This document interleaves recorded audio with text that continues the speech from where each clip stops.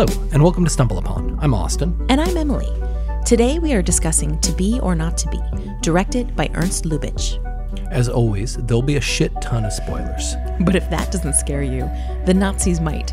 So try not to overact as you pull on some beards, because we're in Gestapo territory with the hammiest of actors. Austin, do you have a synopsis you'd like to share? Yeah, I do. I am looking at... Oh my god, this synopsis is fucking weird. To Be or Not to Be. During the Nazi occupation of Poland, an acting troupe becomes embroiled in a Polish soldier's efforts to track down a German spy, which is kind of what happens in the film. I mean, It does happen. Yeah, absolutely happens. It's not really... It's just, they're usually bad synopsises. So in synopsi. Well, even thinking about us trying to synopsi our film, it's almost impossible to kind of get the nuance of something. Like In a sentence. Yeah, because I don't even know, like, if I was trying to describe the film to somebody, I'd be like, okay, so it's a comedy about World War II that was shot before America got into World War II, but was released after we were in World War II. And already there, I've lost pretty much everybody. Yeah.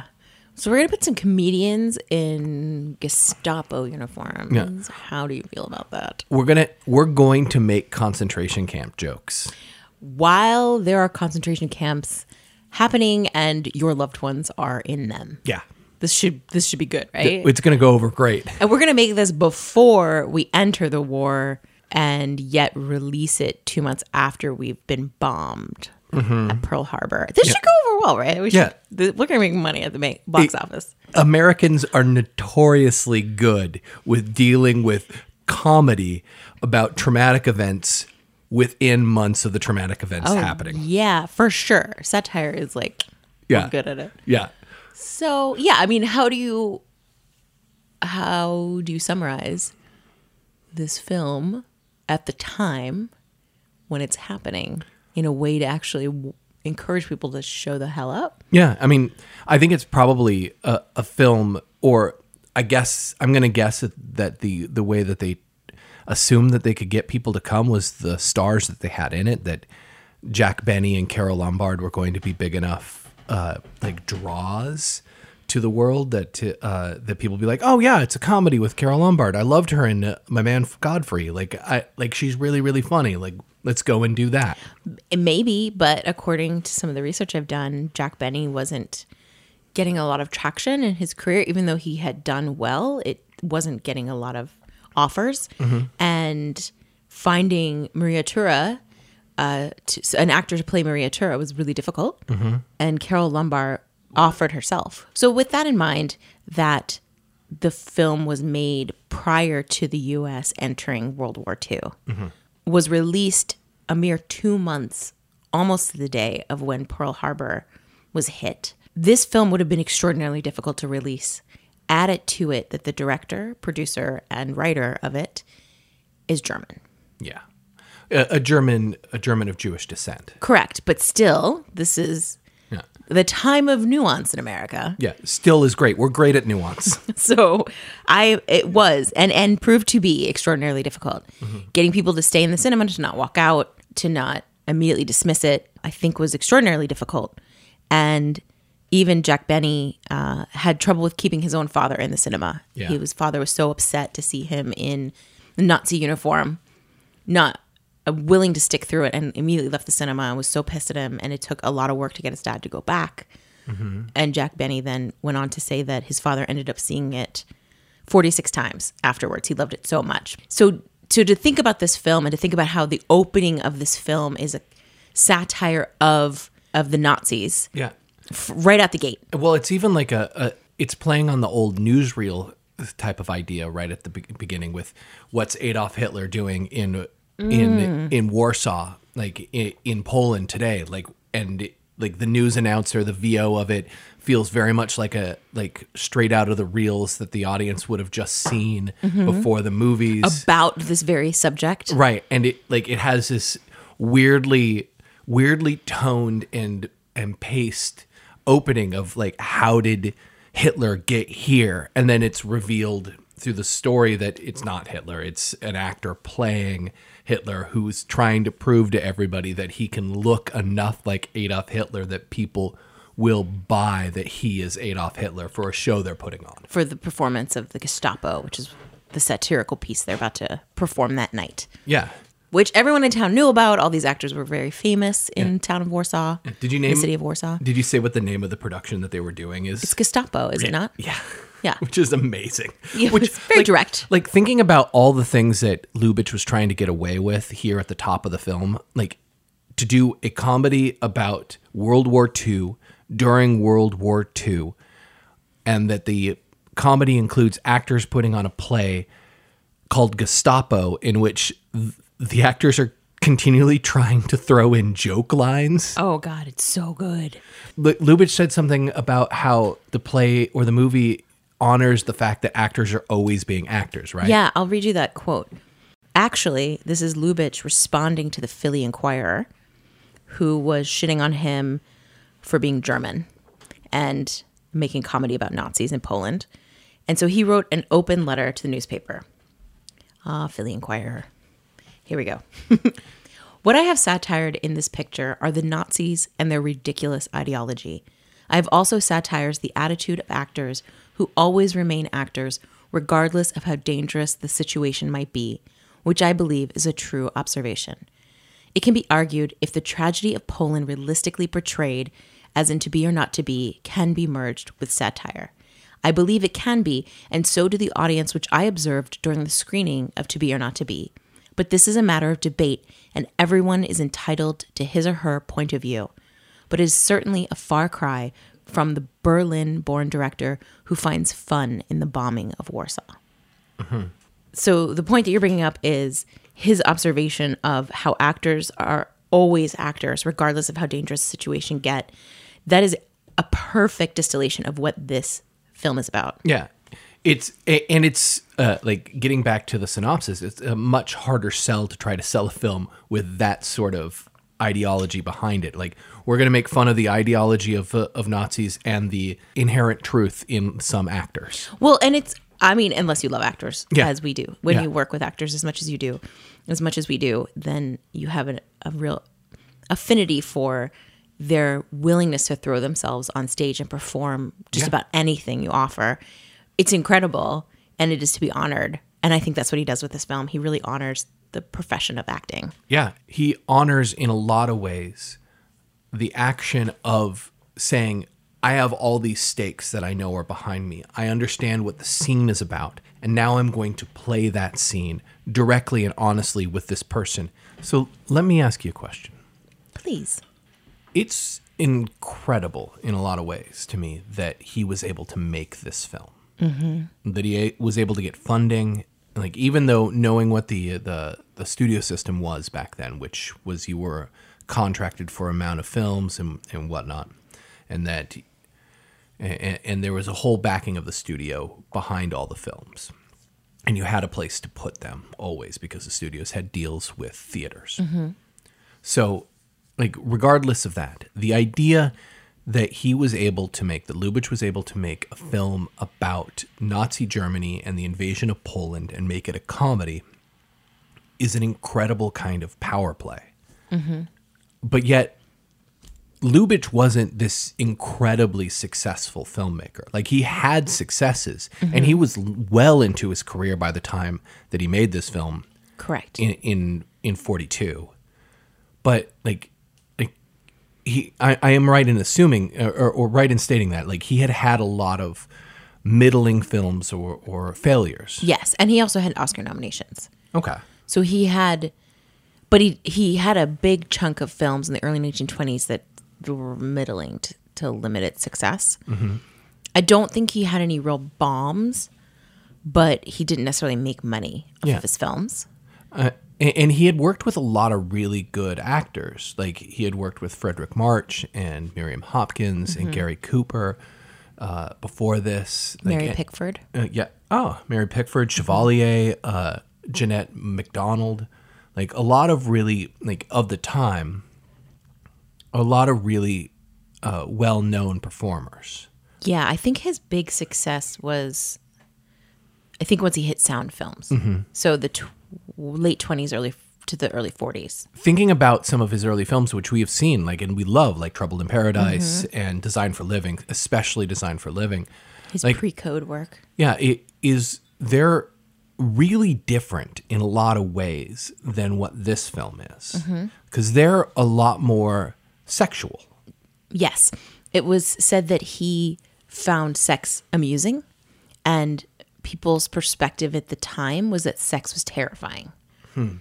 Which, of course, isn't totally surprising to think about if you don't have the right for an abortion. Right. If you don't have a means for birth control, then sex would tie you down to somebody in perpetuity. And something that he also, like, especially in Trouble in Paradise and Design for Living, the women of his films, Miriam Hopkins, Kay Francis, are liberated women. Like, Yes. I think it's the Smiling Lieutenant that has on the song has in it "Spruce Up Your Lingerie." Yeah. Like all these really sexually frank pieces of cinema. Which the reason why I bring this up is that I don't think that it shouldn't be a surprise that a filmmaker who is so interested in the frankness of a situation and finding the comedy in it would be interested in tackling Nazism. Yeah, no, you're absolutely correct. It's a really interesting way to get there.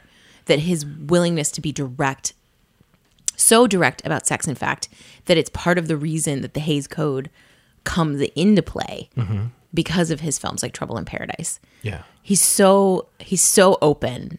And if you guys haven't seen Design for a Living, you absolutely must get your hands on that film, because polyamory, you know, this is like queerness at its best. It's awesome. Yeah, the sexual chemistry between Frederick March and Gary Cooper in that film is fucking unbelievable. Yeah.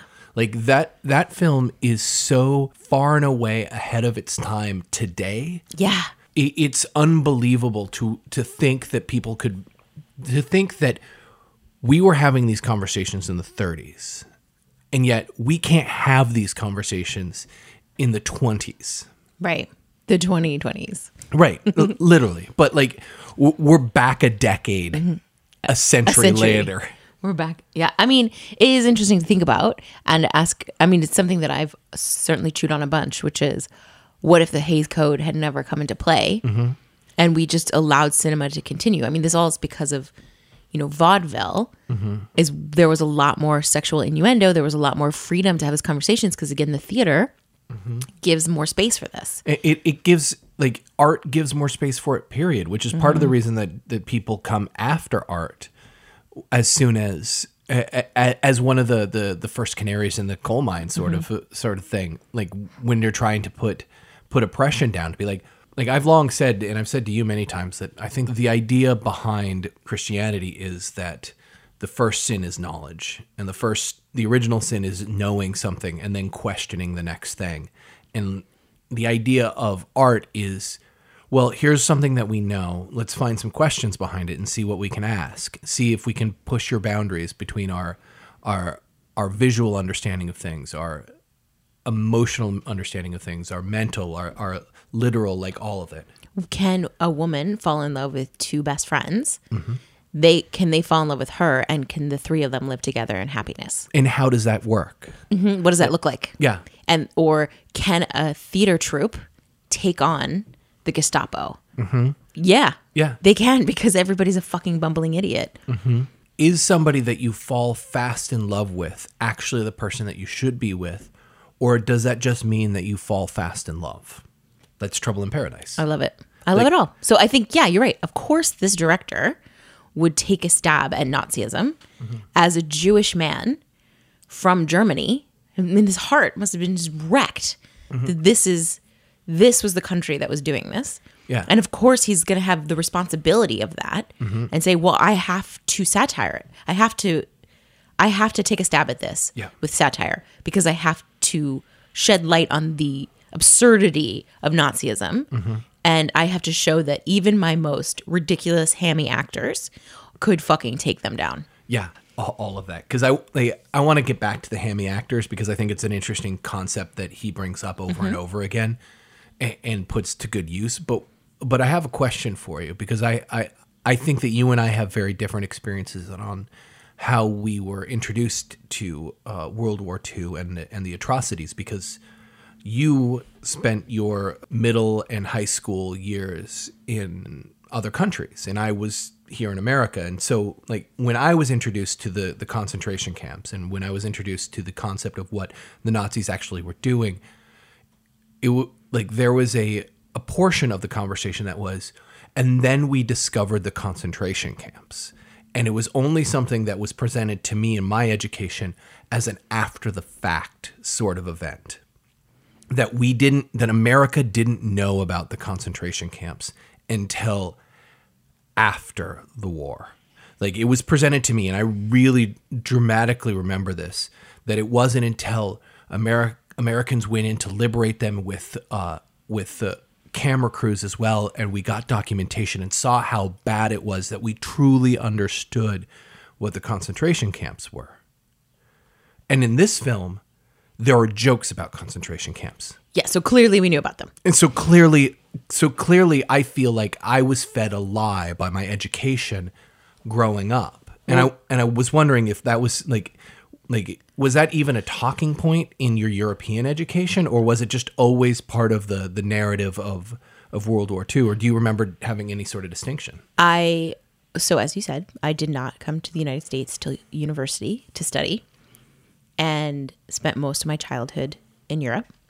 And no, there was no surprise at the concentration camp story. Like, yes, we traveled all over Europe with school trips to actually study the spaces where World War II took place, where World War I took place. I distinctly remember going to Ypres and spending time in the trenches. I distinctly remember going to Normandy and spending time on the beaches, spending time in the cemeteries. There was a lot of exploration of space where World War I and World War II took place, and it was always part of my education. So I have very limited American history and very limited understanding of American history. So I did not know that was something that was presented to you as if it was a surprise, because it had been a huge... this was the reason. This was one of many reasons, but it was also that, Nazism was trying to take over Belgium and was trying to take over, we had the air raids in England. And I had all of that stuff for my education. I can't believe that was even an idea to present. But of course you see by this film that was bullshit. Yeah. I remember that the lasting impression, I should say, that I have about World War II and America's involvement in it was, we came to save Europe. That is what I feel like, whether or not that is the actual teachings that I had growing up. What I feel from my educational history is this, that America came to save England, and by proxy, France and the rest of Europe from the Nazis. But to a greater or lesser extent, that is part of the education, but it wasn't so. It was that we were running out of resources. We needed more support, and America had a big enough army to come in and be that backup, be those resources, bring in those extra supplies. Yeah. Because look what's going on in the Ukraine right now. Right. And I actually, the reason that I'm kind of living with this here in the moment is that I think the interesting thing about this film is that it's a document showing a different truth.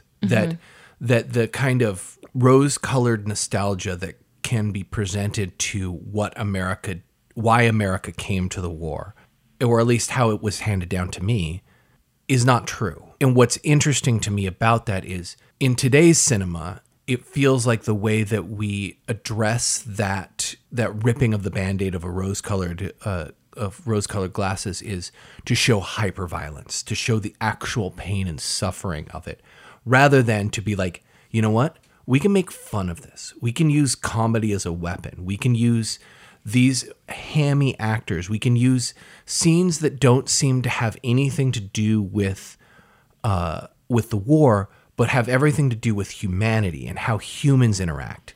And all of those elements of the film are the things that I think are the most striking and the most daring, and probably the things from what you read earlier about in Lubitsch's response, why people in the time were like, I don't fucking want to deal with this. I just need to get into this raw mentality of hyperviolence to save the world. Well, comedy is harder. So I would say that part of that is it's just so much harder to be funny. Mm-hmm. And it's so much harder to be funny about really hard subjects. Mm-hmm. But you're absolutely right. Comedy is more impactful. Mm-hmm. Like there is something to be said for, giving people a real visceral experience of trauma mm-hmm. to help humanize a certain situation. Mm-hmm. But you're a bazillion times correct when you say comedy will be more impactful. You'll have a greater empathy for the characters at the end if you've laughed mm-hmm. throughout, in my opinion, mm-hmm. but also in the opinions of others and other people. And I don't know. Yeah. Facts, status, statistics. I would like to put Emily just broke. I would like to put an asterisk next to what you just said and say cite unfounded. No sources, cite it. Yeah. But I think that there's, what I would say in response to that is not like, I think that comedy is an untapped tool, and not in the comedy of sentimentality of like life is beautiful or something that is. No, you're talking about satire. Right. Like something that is just doesn't carry the weight of fear. There's so much fear in To Be or Not to Be as yes. well. When the last sequence of the film, last big sequence of the film is something that Tarantino just ripped off to some degree for Inglourious Basterds. I'm so surprised to hear you say that Tarantino stole something from someone else. Well, maybe I shouldn't say ripped off. Like, ripped off might be a little bit too harsh. Quentin Tarantino is probably America's best collage artist. Yeah, he's like a really good scrapbooker. Yeah, he's really good at scrapbooking. I could just see him pasting things and putting in his book and be like, "It's my film." He has like little wasabi tape. Yeah, that he puts around it's like every little scene he steals from another movie. He puts hearts around clip art. He puts hearts around different people, and it's like, I like this person. I will use this song in my movie. And not to get on a Tarantino bit, but like, he at least knows where his references are, and he's unabashedly telling you that he's doing it. Oh yeah, he's not hiding it. It's just nobody else watches those movies, so they don't realize that none of those ideas are his. Yeah, or that nobody cares. They're like, oh, we're just gonna put all the props on on this white man. Well, yes, I'm gonna take all of Asian cinema and take it as my own. Mm. But it is interesting as well to think about the idea of the struggle that we've had, certainly as mm-hmm. filmmakers, is people need to see that you can pull something off mm-hmm. by you having pulled it off and don't want to invest in you or believe in you until it's already been proven that's been done. So you're like, but I already did it, so I don't want to do that anymore. I want to do the next thing. And they're like, yeah, but we need to know you can do it. So what he did is go, here are all these successful movies. I'm going to remake them, but in a totally different way. Mm-hmm. And people are like, okay, here's money. Yeah. It's kind of brilliant.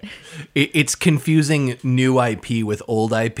You're like, oh, no. It's all the same, but it's just put together in a different way. It's like if somebody looked at a puzzle and was like, I can make a different puzzle out of this if I just push on a piece of cut it here, cut it there, a little bit of glue. But jumping way back, that last scene where they're trying, the acting troupe, things have gone sideways for them. And their initial way out of Poland has fallen through. Granted, their initial way out of Poland only would have gotten two of the people out of Poland instead of the whole acting troupe, which seems a little selfish, but whatever. We can get back to the selfishness of all the characters later on if we want to. But like, they devise this plan where the actor who looks like Hitler is going to hide in the bathroom of a theater while a performance is happening. Their theater while a performance is happening where Hitler is actually there. Mm-hmm. And they're going to cause a diversion with one of the troupe, a Jewish man, mm-hmm. Greenberg, making a scene and doing a Shylock speech. Yes, the one that he always wants to perform. And using that speech and that diversion to get all of them onto Hitler's plane to fly out. Mm-hmm. And if you think about just for a minute the stakes of that scene and how so high, like all the things that could go wrong, and the fact that it's performed by the actors and presented by Lubitsch in this straightforward, we're just going to go for it. Like how all scenes and all acting happen. There's all these make-believe things going on around us, but we're going to do this dramatically, and we're going to do it like with all the conviction in the world. It's like if you watch the behind the scenes footage of like a Marvel movie and you see all the people with little dots on them and leotards like acting really hard and angrily, and you're like, this is actually really all funny. by themselves. Yeah, they're really funny people doing funny fucking things, but they're doing it really with a ton of conviction. Yes. This is a version of that. But this is a version of that where the stakes are different and there are actual people that they're working with, and they have to be as convincing in that scene. They have to convince the Gestapo that this man is Hitler, who's not Hitler, who they just walked into the theater. They hope to fuck everybody believes. And that they're going to, and they, all of them are going to take this Jewish man out of the theater to be tortured and shot. But they're not going to do that because they're going to get on a plane and take him to England for safety. It's incredible, the performance of everyone in that scene, but in every scene when they have to deal with the Gestapo. And it's so incredible to watch how they perform when they're sort of in control of it or when they're not. So you watch, especially Carol Lombard is so fun to watch because you watch her performance when she's not necessarily the focus of the scene, but is just when she's listening is so incredible because she will go miles in each scene and none of it is overacted. Everything is perfection. Like the scene when she thinks that Colonel Earhart is telling her that her husband, who has been Professor Seletsky, has been murdered. Her face is just dropped. Yeah. But then she starts to find out that we're talking about the actual Professor Seletsky, not her husband, how she rebounds back, but then has to continue to perform like she's upset. It's just, wow, the range, the spectrum. There's so much going on in that scene. And just to clarify a quick second, Jack Benny is playing Joseph Tura. And at a certain point in the film, they realize this guy, Professor Selensky, is a Nazi spy. And they are trying to get something from him, but what happens is they end up killing him. So Joseph Tura, he has to present himself as a professor in front of the Gestapo so that he can get his wife free from being, like, not imprisoned, but because she's not a prisoner, but she cannot leave this hotel where the Nazis are staying until Professor Selensky comes back and releases her. Which I don't think he knows.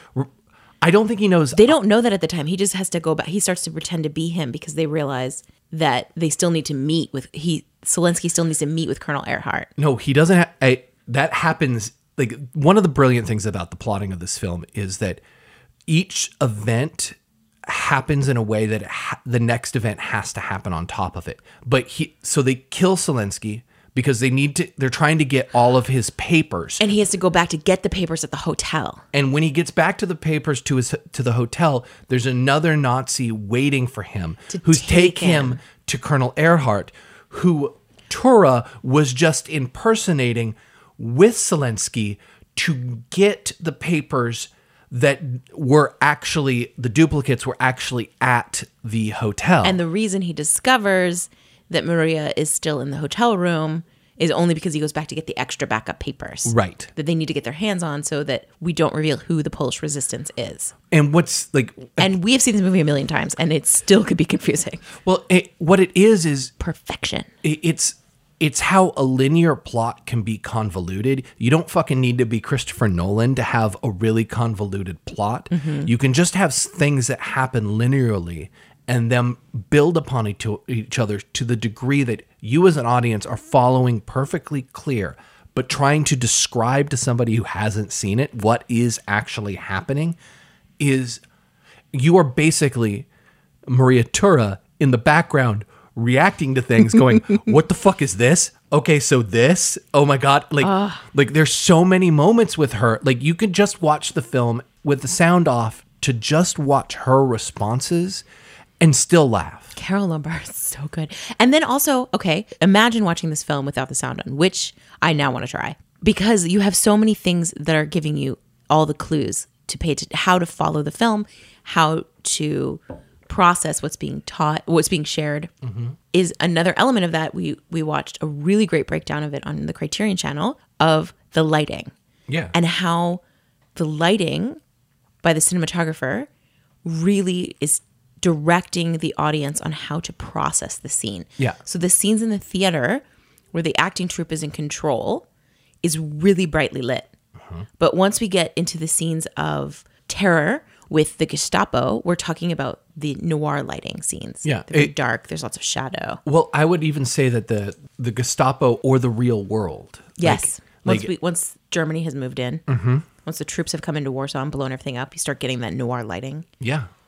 Look for the shadows and ask yourself, what is the director, what is the cinematographer saying in these moments with these dark shadows?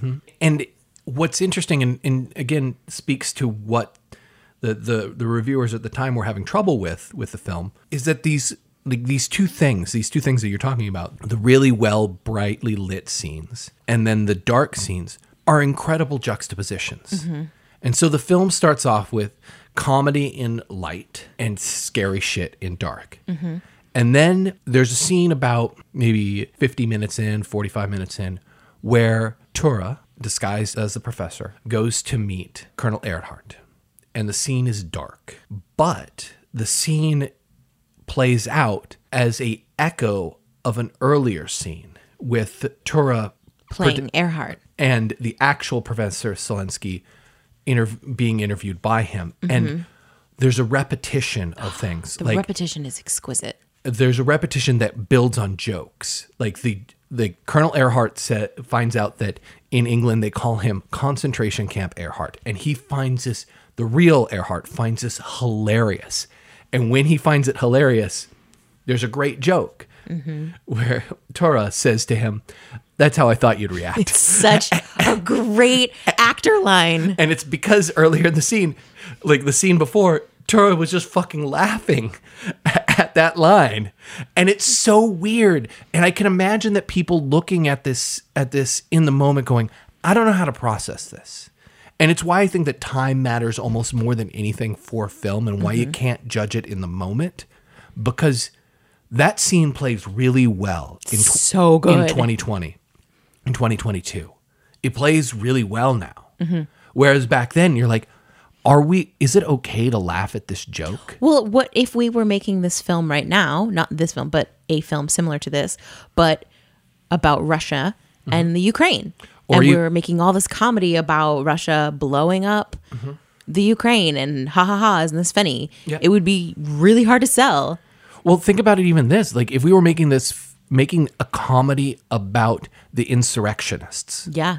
And you went out and tried to make like a Václav Havel or a absurdist like rhinoceroses type of play about this, and you're like, is it okay to laugh at this? Are we going to get killed by these motherfuckers? Like, what is happening with this? Like, how do we process something that we actually think is a joke? I mean, late night TV is able to do it with jokes of showing a clip and then showing a counter clip or a counter joke so that you get context of the two things, and then you find your way to a joke, or you find your way to laughter. You're talking about like Seth Meyers or something like that? Exactly. Or Trevor Noah, or even John Oliver. Like Amber Ruffin. Yeah, like you're able to find the comedy through the construction. Whereas in a piece like this, the construction has to be built in itself. And so the thing that Lubitsch does, which is incredible to me, is through those early scenes of fake Hitler walking in Poland with the Heil me joke the Heil me joke is amazing. Heil myself that the fake Hitler does when he comes into the room. Lubitsch is building this construction. He's giving us all these incredible clues, I find. So he does that, and then Greenberg comes up. It makes a funny joke. And you're like, I don't want a joke there, the director says. It'd be a terrific laugh. It'd be a terrific laugh. That's what he says. And so Lubitsch is telling us over and over again that he's going to be going for a laugh in moments that seem serious. And he builds that construction, much like the late night TV shows build the construction of how this comparison comedy comes. Yes, that's perfect. That's a perfect description. Because you have Maria Tura shortly thereafter, her introduction to us is her walking out in this gorgeous gown. It's a stunning gown. And she's showing the director, Dobosh, this is my gown. This is what I'm going to wear. And he's like, wait, you can't wear that in the concentration camp scene. And she was like, what are you talking about? The lights will come up and I'll be lying in this terrific gown. And of course, you get Greenberg going, it would get a terrific laugh. And then that is exactly the gown she wears to go meet Selinsky in the hotel with the Gestapo, with the very real threat that she could end up in a concentration camp if they fucking figure out. Wearing that dress. Wearing that very dress. Yep. And it's like, this is like, oh, it's so dark. Mm-hmm. It's such a dark comedy. I love it so much, but there are real stakes. Yeah. And I think that's the reason this movie works so well, is there are actual stakes for these characters. And they see them and they jump in head first anyway. And they go, what the fuck else am I going to do? I have to be part of the resistance. Yeah. This fucking matters. And one of the things that I think that like he's able to do is he shows those characters, the Maria Tura and Joseph Tura early on being self-centered and hams, and like Maria Tura is having an affair with an aviator who's played by Robert Stack. Like they're all these really self-involved characters. And then there's an air raid that starts off the second part of the film and things turn dark. And I think that what Lubitsch does incredibly well, and all the performers, in fact, do incredibly well in this film, is we've had this moment where they're all kind of fickle, non-people. Like, if we met those characters, those people, we'd be like, oh, yeah, I don't want to be friends with them. They're kind of assholes. But then the second part of the film, all these characters are put into situations in which their humanity and their strength of character come out. Maria Tura having to go to the Gestapo headquarters to try to get the documents from the real professor. And then her husband trying to get the professor to give him the documents at the theater where they're staging their play, and they've restaged the settings for the play so that it looks like Gestapo headquarters. Like, we see them in real situations then being real people trying their best in an impossible situation to get an outcome that is not likely for them. And we see them stumble, but we also see them succeed, and we get to care about them through empathy of experience. That these characters that were once like just kind of flippant, fickle people are now interesting. It's this other side of every coin, though. He does, and it's so quick, the flip. You know, this thing matters. Wait, no, this is war. This matters. He's like, oh, somebody walked out of my soliloquy. He says right at the beginning, Joseph Tura.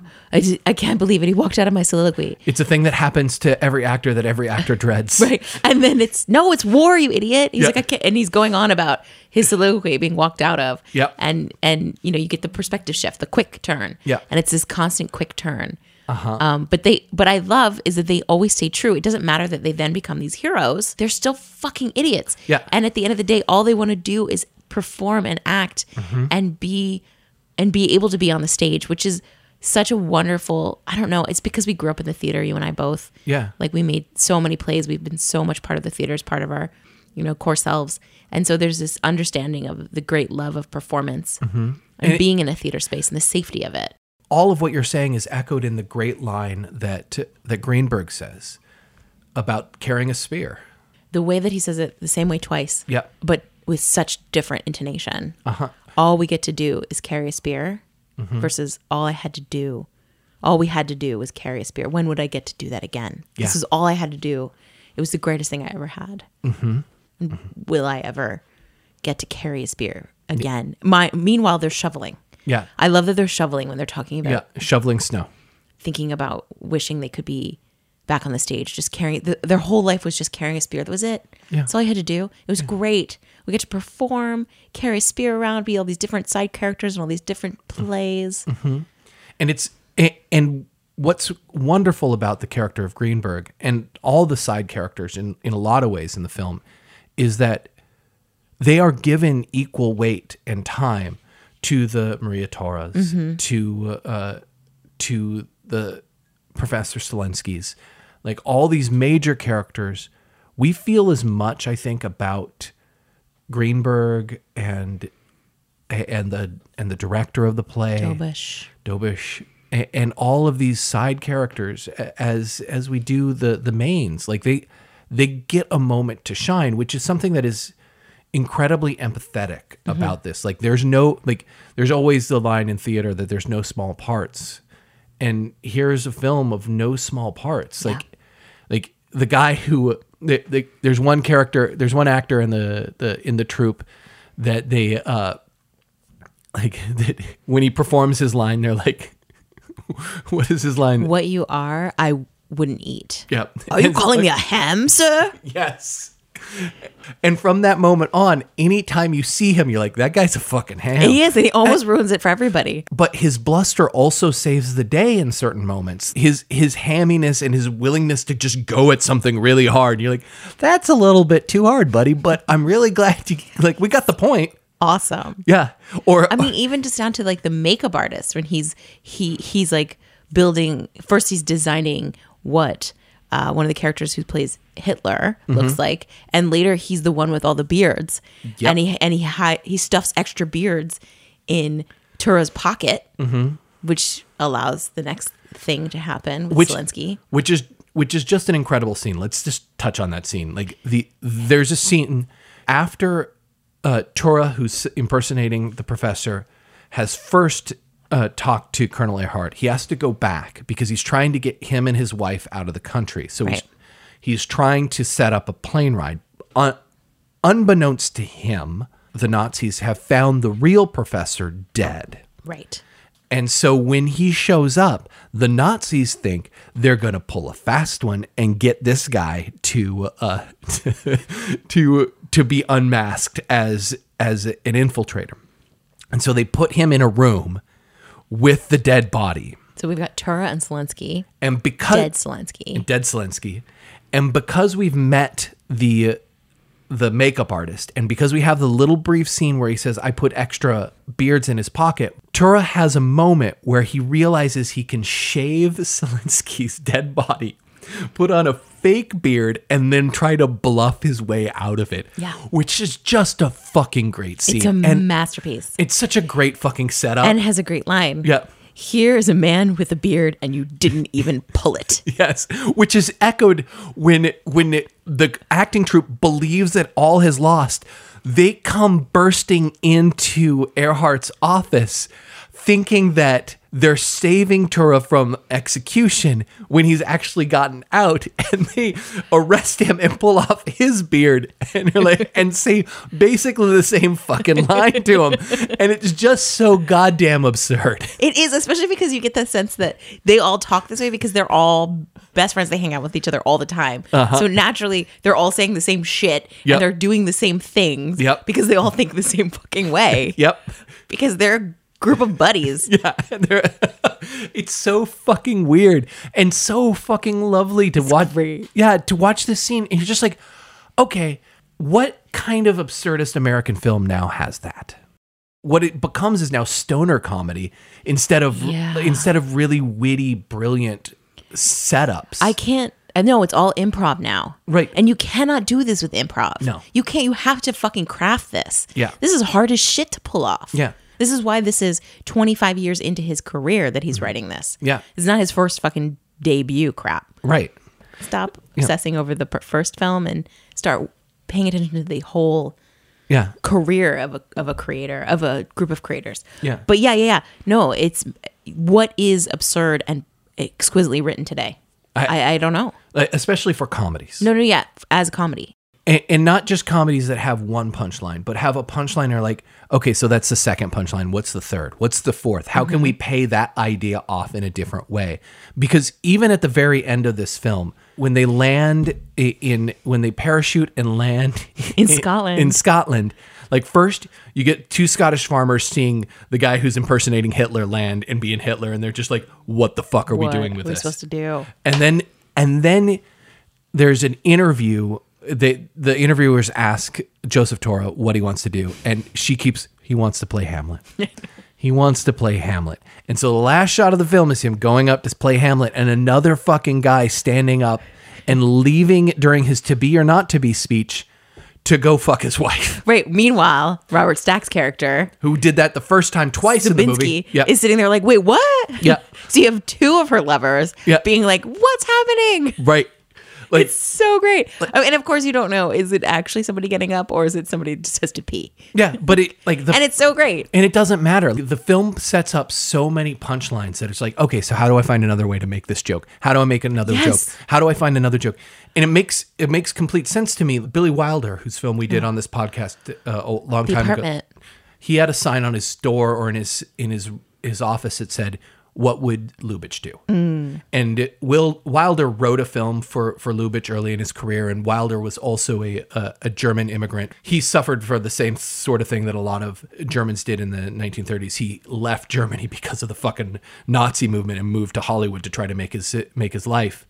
And like he worked with Lubitsch, and then was like, "This is the type of person that I'm going to emulate my career off of." And if you watch Wilder's films, they have the same sort of like comedy ideas. They have the same sort of like, how do we build these intricate plots where humanity and empathy get in the way and dictate what narrative is going to happen. Yeah, definitely look at The Apartment for an example of that. Yeah, or even Double Indemnity. Some Like It Hot. Some Like It Hot. Like a lot of his fucking films have the same sort of brilliant level of comedy that just lives with you in a really nice way, and irony that just kind of needles you in a way that you're like, yeah, that makes sense. Like that's what's gonna fucking get you in the end.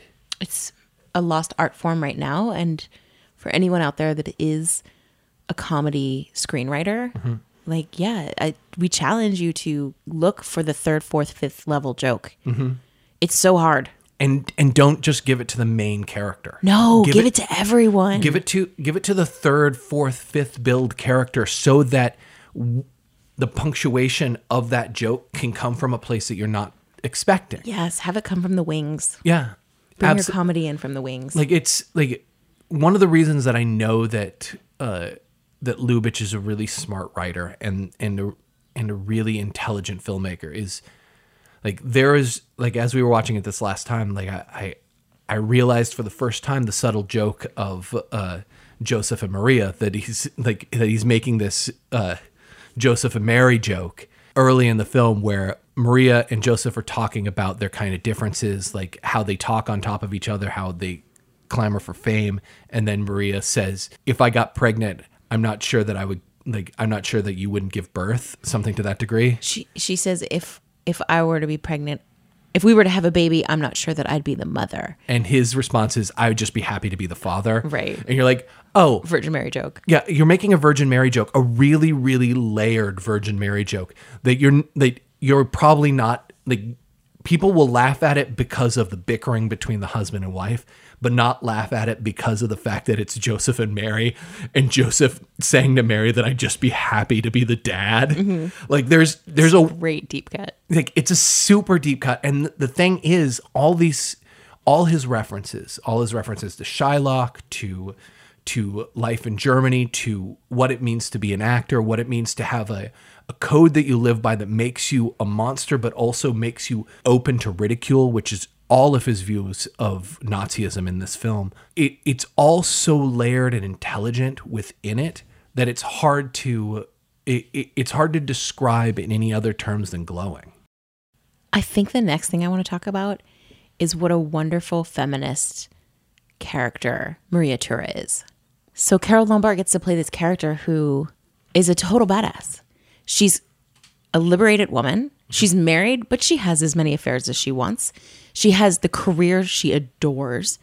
She's the most famous actor in Warsaw, as told to us many times. So she gets to have a kick-ass career in the early 40s. She gets to be a sexy-ass player, has sex with whomever she wants, and her husband knows about it, and he's like, whatever, we have an open relationship. I mean, I'm going to be a little bit cranky about it. I don't want to know. Just as long as I get to keep acting. Do you think that that's his attitude? Because I don't think that he's aware of how many affairs she's having. I think that he is. He just doesn't want to know about it. And the reason I say that is because that really wonderful scene right before they're about to go into the theater to try and trick the Gestapo to get the plane to get out of Warsaw is when he lets Robert Stack's character say goodbye to her because they don't know if any of them are going to survive. he gives him that moment you probably want to say goodbye to, and he steps away, and he comes back in, and he kind of he hustles it along. he doesn't want to like let it happen too much. Yeah. But he also is like, you can say goodbye because you obviously have a relationship with her too. Yeah. So I don't know. I don't think he wants it flaunted in front of him because it would hurt his own ego. He's supposed to be the best Right. actor, the most incredible, great Polish actor, Joseph Tura. Yeah. So of course that would totally bruise his ego. But on the other hand, as long as he gets to be the great actor, Joseph Tura, with his name bigger on the sign, then what does he fucking care what she's doing? Right. And she's like, yeah, I mean, as long as he doesn't know about it, I can like have all the people that admire me. I don't know. I just think she's a total feminist badass. And when she gets the opportunity to take over in the Gestapo and to like, and is being played to be a spy for them. And she's like, okay, I'm going to work this angle. I'm going to see what I can do with this. I can do this. I can manipulate you. Of course, it's huge ego, but also everybody's a human. And that's the point, I think, that Lubitsch is trying to say, that the Nazis are humans too. And most of them are fucking idiots. And being a kid of a diplomat, I can safely say that bureaucrats in general, most are a bunch of fucking morons. Some are fucking brilliant. There's really good people that are diplomats, and then there's really big dingleberries that are diplomats. That's the truth of every field. Any field you're in, you're going to have people that are great at their career, pretty good at their career, and mediocre as fuck, and wondering how they got that job. But they keep it. And so I love that he says that essentially about the Nazis. Yeah. And then also about the theater troupe. Yeah. It's something interesting that you brought up there as well early on, that Joseph Tura believes that he's the most famous actor in Poland, but he is constantly reminded that he is not. That nobody knows who the fuck he is. That everybody knows who Maria Tura is. Yeah. She's a total babe. Almost everybody is. Professor Zelensky doesn't. But that's because that's what reveals that he's not actually a Pole. Right. And so, like, there's that moment early in the film where it's presenting, like, he's talking to, he's upset that they had a fight, and he just wants her to know that he talked to the director, and they were thinking he wanted to put her name first on the next play, but she's like, oh, that's so great. But we're not going to do it because we knew that you wouldn't be upset by it. Like, there's such a wonderful and interesting feminist undertone to that conversation as well, of like, these are men knowing full well that she, Maria Tura, is the star and the reason that people come, but they can't do it. We can't put her on the top of the marquee because it's not proper. Like, the men have to be at the top of the marquee. Or his ego's so fucking huge he can't handle it. Right. Like, it is another like satire of the fragile male ego in that regard. The patriarchy. Yeah. The fragile male ego. Yeah. Toxic masculinity.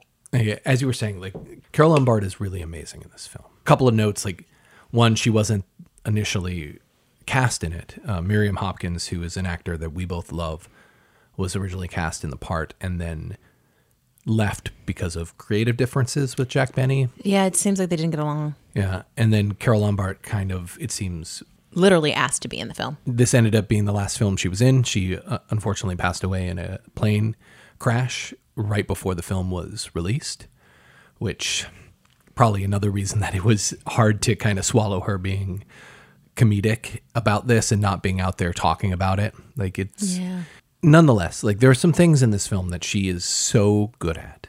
The moment where she is seduced, quote unquote, by Professor Zelensky, where she sees caviar in his hotel room, where she talks about she couldn't have him over in her shitty bedroom, that the Nazis took that away, and him going, well, you have to be on the winning side.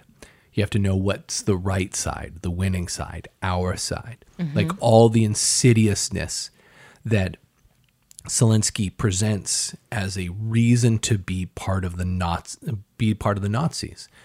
and that her her response to his line about being romantically involved with him, like, he says it's a blitzkrieg and she wants a slow encirclement. Great delivery, which is just so good.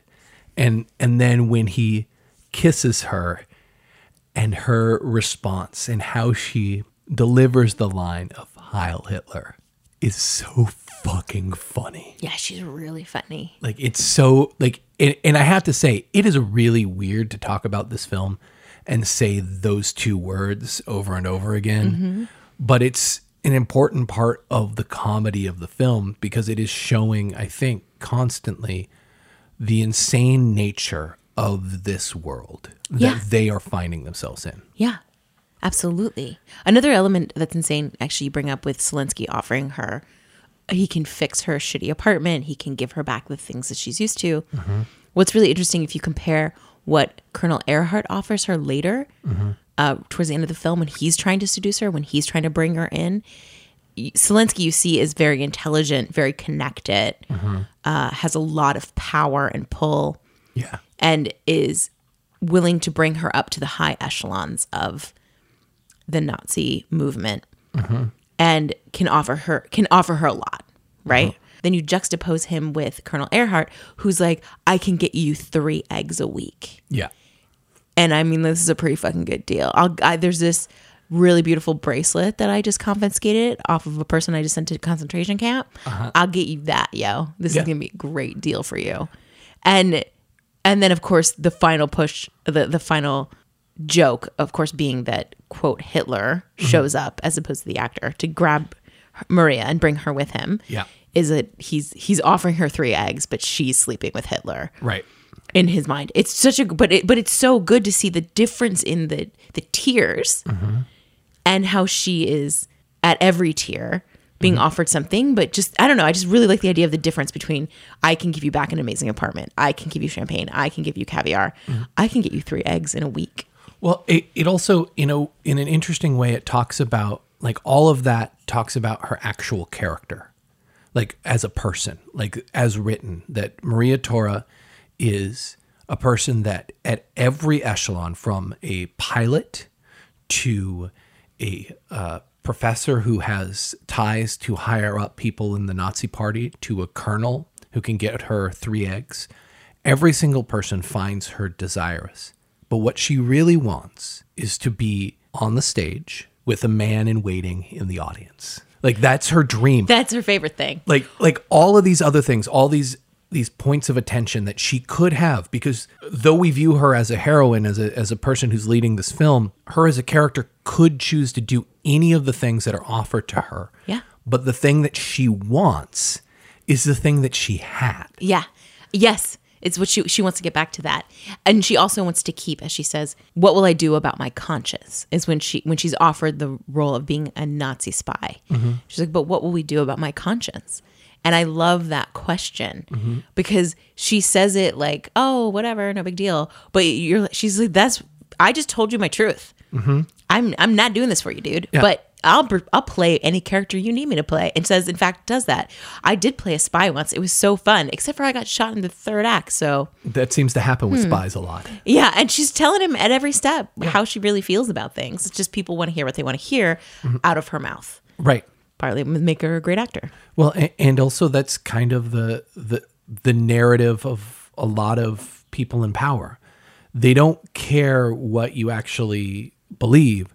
They just want to hear their words out of your mouth. Just repeat the lines. Yeah. And that's, say it with conviction. Yeah. Every single totalitarian leader, be it a autocrat, be it a Republican cog, they want to hear you say the things that they believe, whether or not you do, just so they can sound smarter.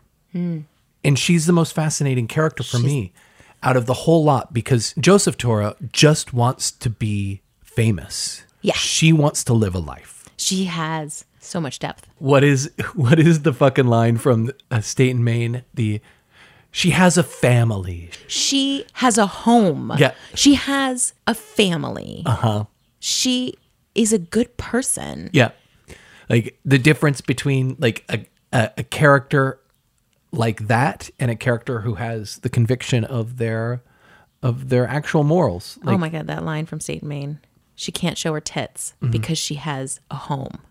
That's Sarah Jessica Parker's character says that. She can't show her tits because the film is about purity. Yeah. And it is about a nun sleeping with a firefighter. Yep. That is what it's about. An actor who has obviously never heard of nunsploitation. Yeah. Yeah. That's true. Yeah. I do love that fucking film, Yeah. even if David Mamet is a complicated and problematic person. Yeah. In his daughterage, he's become an ass. Yeah, it's such a shame. I really liked his earlier work. That was a guy who wrote really good fucking lines of comedy, really good satire. Yeah. Delivered a joke upon joke and satire and satire. So good. The only second chance you get is the chance to make the same mistake twice. Yeah. Great line. Everybody wants money. That's why they call it money. That's why they call it money. Danny DeVito delivers that line to perfection. Fuck yeah. Is there anything else that you'd like to talk about with this film? I don't know. It's such a great film. So I feel like we could talk about it for a couple more hours. Yeah. We could just go through each scene that's perfect and execute it to perfection. Let me say perfect a couple more times. The perfect scene of perfection. But Perfect. so no, I guess there's so much more I would love to talk about, but I think that You should just watch it. I'm hoping everybody has Yeah. before listening. But if not, yeah, definitely check out all of Lubitsch's work. Yeah. You can't go wrong. No, with it. there's nothing Yeah. bad in his entire collection of films. Clooney Brown. God, that film. Clooney Brown's so good. So good. Designed for a Living, The Smiling Lieutenant, Trouble in Paradise. Love Parade. If you like musicals, he's got musicals for Oh, you. the musicals are so good. Yep. There's so much good stuff. And Marion Hopkins is such a talented actor. She's in a bunch of his work. There's just As is Gary Cooper. Gary Cooper's so good, so sexy. He's in a film we haven't seen yet, Bluebeard's Eighth Wife, with him and Claudette Colbert. I believe. Obviously, I'm interested in this. Yeah. I think that one was written by Billy Wilder. Oh, man. Now you've got my attention. I mean, you have my attention Like Gary at Cooper. every Yeah. part of that sentence. Yeah. So, yes, Let's watch it. You had my attention because I was listening. because I'm here Because it's making a two- podcast with you. So, It's yeah. a two-person pod. Otherwise, it'd be like, ooh, I forgot to listen today. Awkward. You lost my attention when you started speaking. You gained it when you stopped. I had things to say. We are so good at our job. So, I mean, other than all that, no, I think I think we just stumbled upon the entire end there. You're welcome. So They good. stumbled upon all the films. we're okay. Yeah. This is true. Yeah. But I think I will bring it back in, highly recommending you to check out the Criterion Collection if you have access to it, watching the short video on the lighting of To Be or Not to Be, because it is a masterclass in like 15 minutes about 3-point lighting. Yeah. It's really helpful, especially if you're an aspiring filmmaker, an aspiring cinematographer, or you just would like to know more about lighting, which is always a good thing to know. The discussion of the 3-point lighting of To Be or Not to Be is just really good. It's really helpful. And it's just so interesting to think about controlling your audience and their focus through the use of shadow, through the use of light, when to have it be much more pronounced, when to soften it, what impact that has subconsciously on the viewer, and why it's important to know the rules. Yeah. So you can break them if you want, or you can use them to enhance your story. Austin, do you have anything you'd like to recommend to stumble upon next? Yeah, I want to recommend a film called X-Ray from the early 80s. It's a slasher film. It's about a woman who goes to a hospital to just get the results of some tests. And little does she know that a boy that she spurned on Valentine's Day when they were children, who murdered her best friend, is loose and is impersonating a doctor in the hospital, and has changed out her chart and makes her stay there, and is, I don't know if he's trying to fall in love with her, or trying to have her fall in love with him, or if he just wants to punish her. But really the thing that fascinates me about the film, and this seems timely, is almost nobody in the film asks her permission about her body, asks her questions about her body. All the men just demand that her body be theirs to do with. Cool. Yeah, I mean, That's very timely. Yeah, it might not be the best thing right now because it might be, triggering for many specific reasons, but Look, the world is triggering to us right now, so go for it. So the recommendation is on point with that. Yeah, it's on a brand. Yeah, it's not the best film, but it's an entertaining film. Like, the thing that I'm speaking about is an underlying theme within it. It's not necessarily the entirety of the film. Like, there's some really great deaths. There's some really wonderfully staged murders. So It's fun. It's not an indie film, but it's low. It's not a high budget film. Yeah. And I think there's a lot of value in that. I think we spend, as much as we love the Lubitsch of the world, and we do, we cannot just devour cinema that is expertly done with all of the best craftsmen available at all of the money and all the resources. Like, what if you start watching more cinema that is made much lower budgets? What stories do you get to see? Yeah. And unlike, I find, some horror films, it's a film that has a thought in its head. Like, it's talking about this, even like talking about the body in a very interesting or in an open way that allows for conversation to be had. Very cool. Emily, do you have anything that you would like to stumble upon? I do. I would like to recommend the film Total Eclipse. And it stars Leonardo DiCaprio when he was quite young. And David Thewlis, I believe. David Thewlis, thank you. Exactly. And it's about the love story of Arthur Rimbaud, the poet. And it's just a really beautiful queer love story. It's about poetry. If you're into poetry, which I very much am, this one's a good one for you. If you like Bright Star, you'll really enjoy this film if you can find it. It's not easy to find. Right. But Total Eclipse, very, very good, very romantic. And if you haven't seen Bright Star and you don't know what I'm talking about, that is the movie by Jane Campion about John Keats and his love for Fanny Brown. So another poetry film. I'm just, it's spring, feeling romantic. Feeling into poetry. I'm always feeling into poetry. Yeah. I'm also staring at Rimbaud right now, and I was like, oh, yes. A season in hell. We're doing poetry. We're doing theater. Let us talk about Rimbaud. Yeah. That's all I got. I love what you got. I don't got much. but you got me, which I guess is not much. Woo! So I guess on that note, we're going to be cutting down our recording to about once a month. Yeah. Maybe every 6 weeks. Maybe every 6 weeks. We are entering the hell season. This is our busy season. We make progressive Democratic ads. Yeah. And so we are really going to be smoking through the election in November. Yeah. So it's going to be harder and harder for us to make these podcast recordings and edit them. So we're going to keep going. Yeah. So do keep your eye out. We'll be posting on Instagram and our stories. And we're going to be starting a TikTok soon. Yep. It'll be at Fishtown Films. That'll be starting up soon. So we'll post about that in Instagram so you guys can check it out when that comes out. Yeah, we'll be around. We'll be talking, but it's just going to be a little bit less than we were doing previously, which is cool. We'll get to it when we can. It is what it is. We'll be picking back up in November once the election is over. And in December, we've picked a date. We will be releasing our film citywide in December. Yes. So pay attention to all the details of that. In November, we're really going to be promoting when it's coming out, where it will be available. Spoiler, it'll be available on Vimeo to rent or to purchase. We'll give you a lot more details closer to the date, but currently it is in the sound mixing stage.